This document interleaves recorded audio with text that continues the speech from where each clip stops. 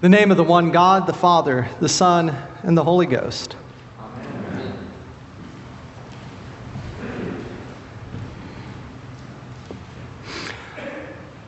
When I was in junior high school, the movie War Games came out.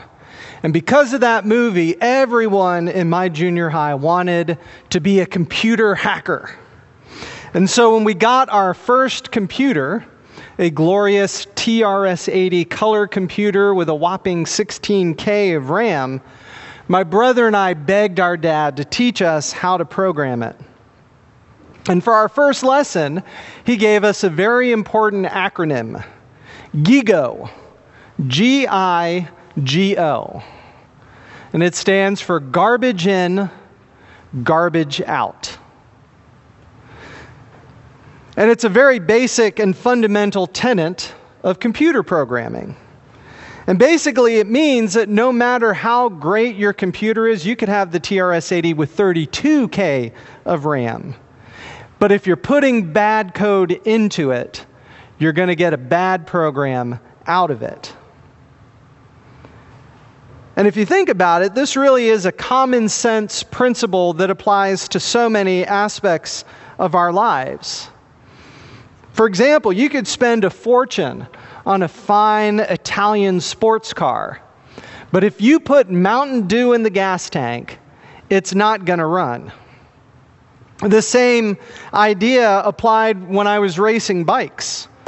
Especially at the elite level, eating the right food both before and during a race is crucial if you want to be competitive.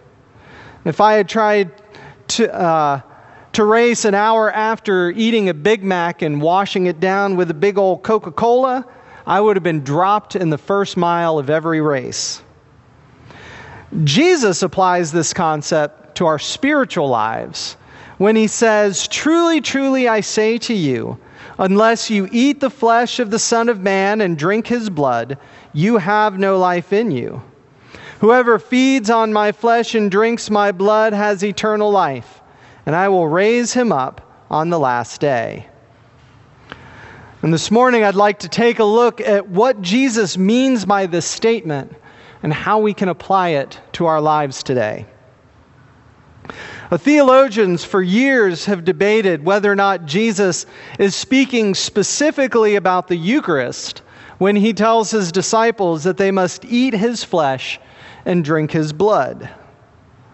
The early church certainly understood that these words of Jesus find their fulfillment in the bread and wine of the Eucharist, but to claim that Jesus' words contain only a sacramental significance would really be missing the point. Although I do believe that Jesus here commands us to come and receive the Eucharist as a body of believers, what he is saying is about much more than just that. But to understand it, we need to start by talking about cannibalism. Now, I know that may be something you don't hear a lot in a sermon. It's a bit of a taboo subject in our culture. And truth be told, it was pretty taboo in Jesus' day as well. And Jesus certainly intends to shock his readers and his hearers when he tells them that they must eat his flesh and drink his blood.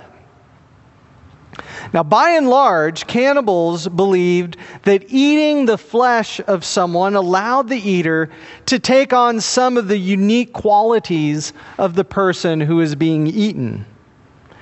Greeks and Romans were known to drink the blood of gladiators who had fallen in the arena as a way to somehow gain a measure of their extraordinary strength.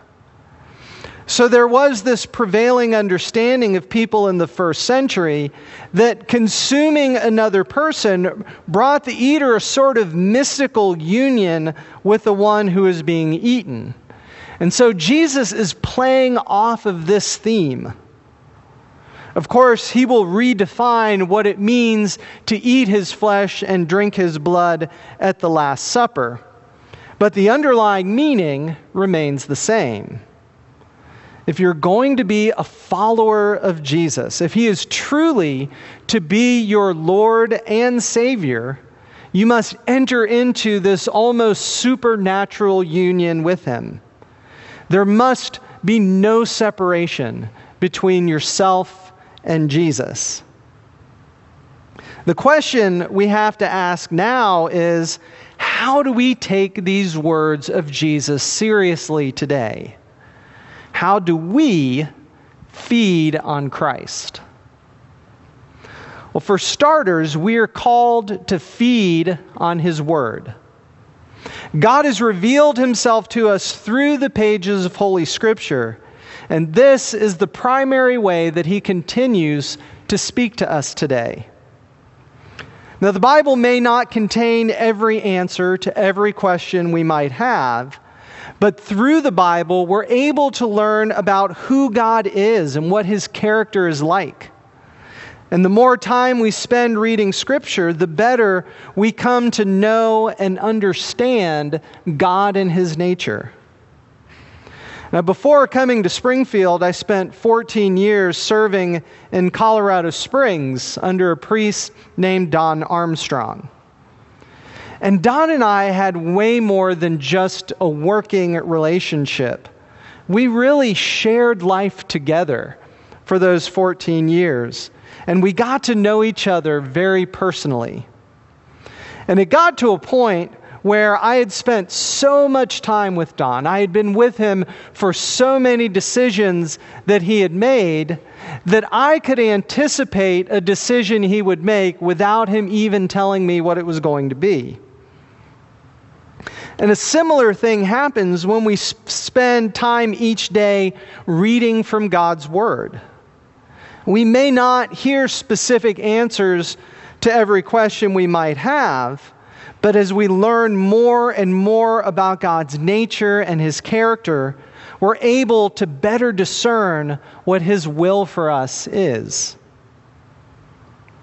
Unfortunately, we frequently choose to feed on spiritual junk food. And they say you are what you eat, and this concept applies to our minds and our souls just as much as it does to our bodies. After all, garbage in, garbage out. How often do we neglect this bountiful feast of God's Word in favor of empty spiritual calories? As you may know, I love circus peanuts, those orange marshmallow candies. And I will eat them until I am sick, and then I will continue eating them until the bag is empty.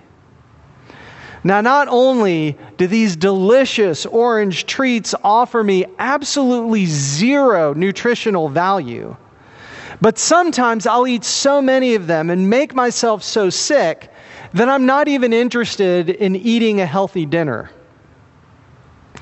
In the same way, we can pig out so much on things like social media, 24-hour news networks, violent TV shows, and trashy novels that we lose our appetite for God's Word, and thus we neglect it.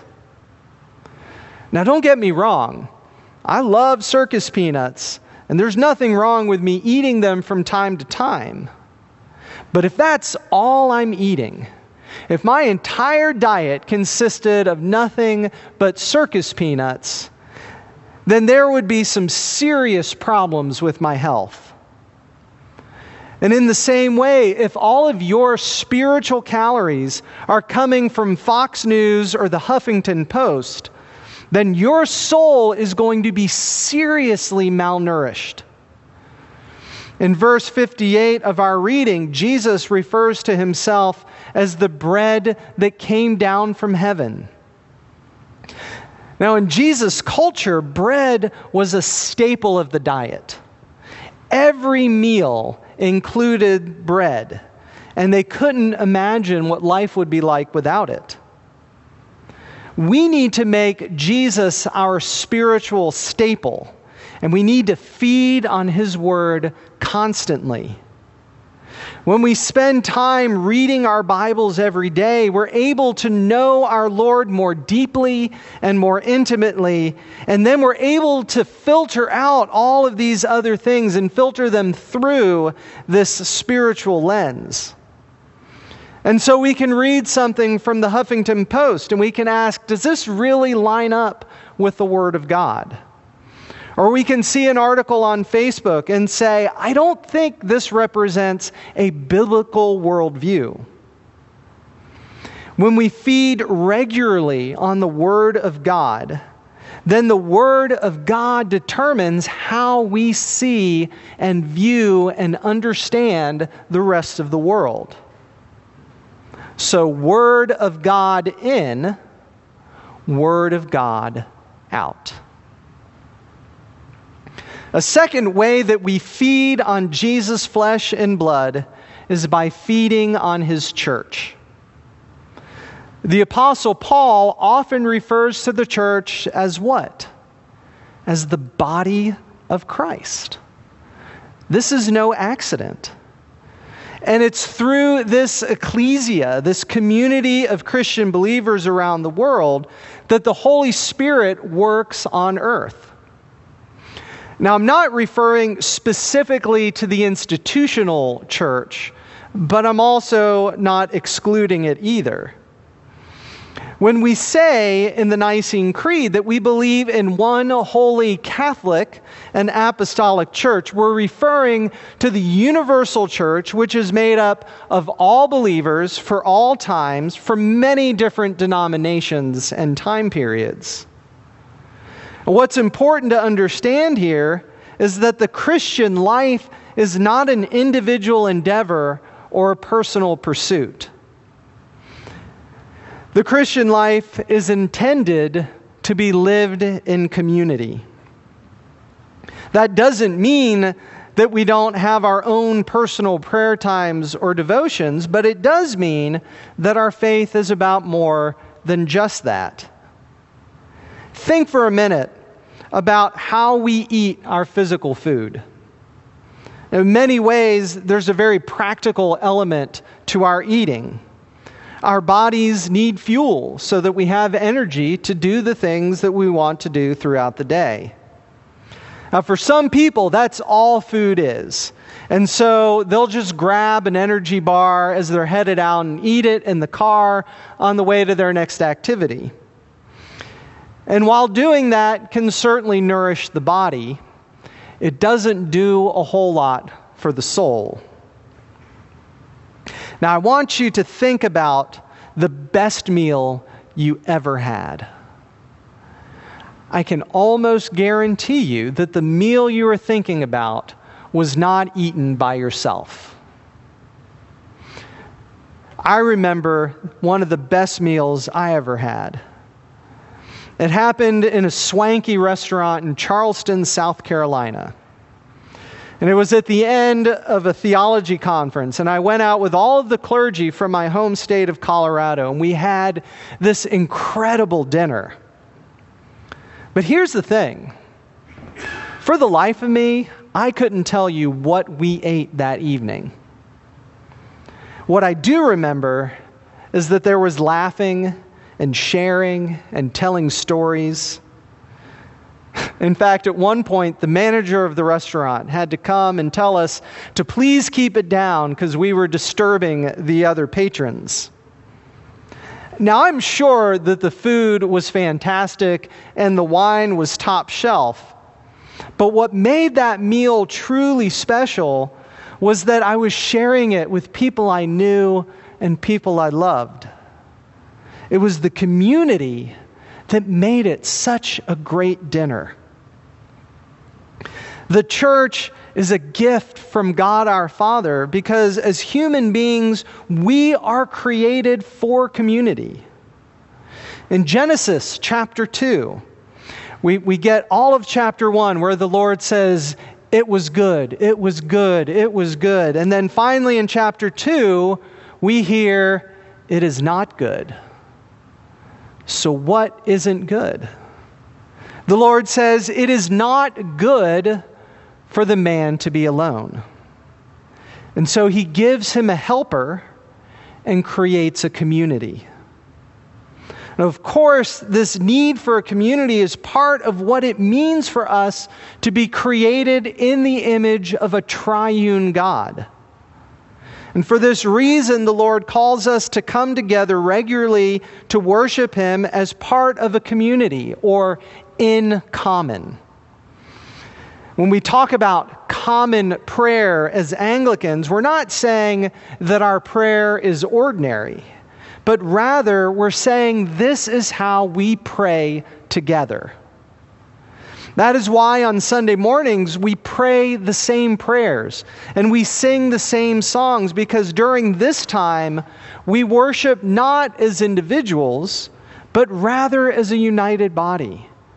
And there are thousands of churches around the globe who are worshiping with us with the same words, the same prayers, and even the same songs.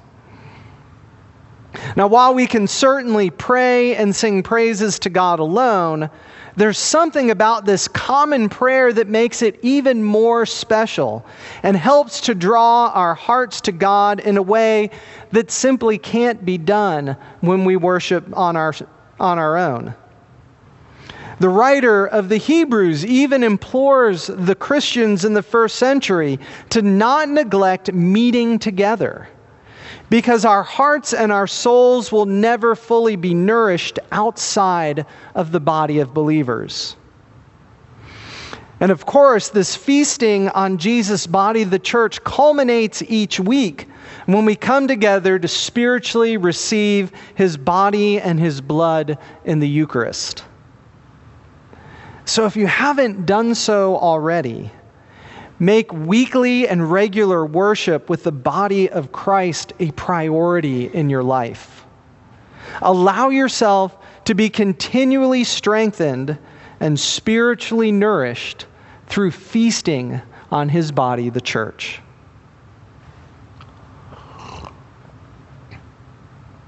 Well, in closing, I'd just like to say what a pleasure it has been serving the fine people of All Saints for the past 4.5 years.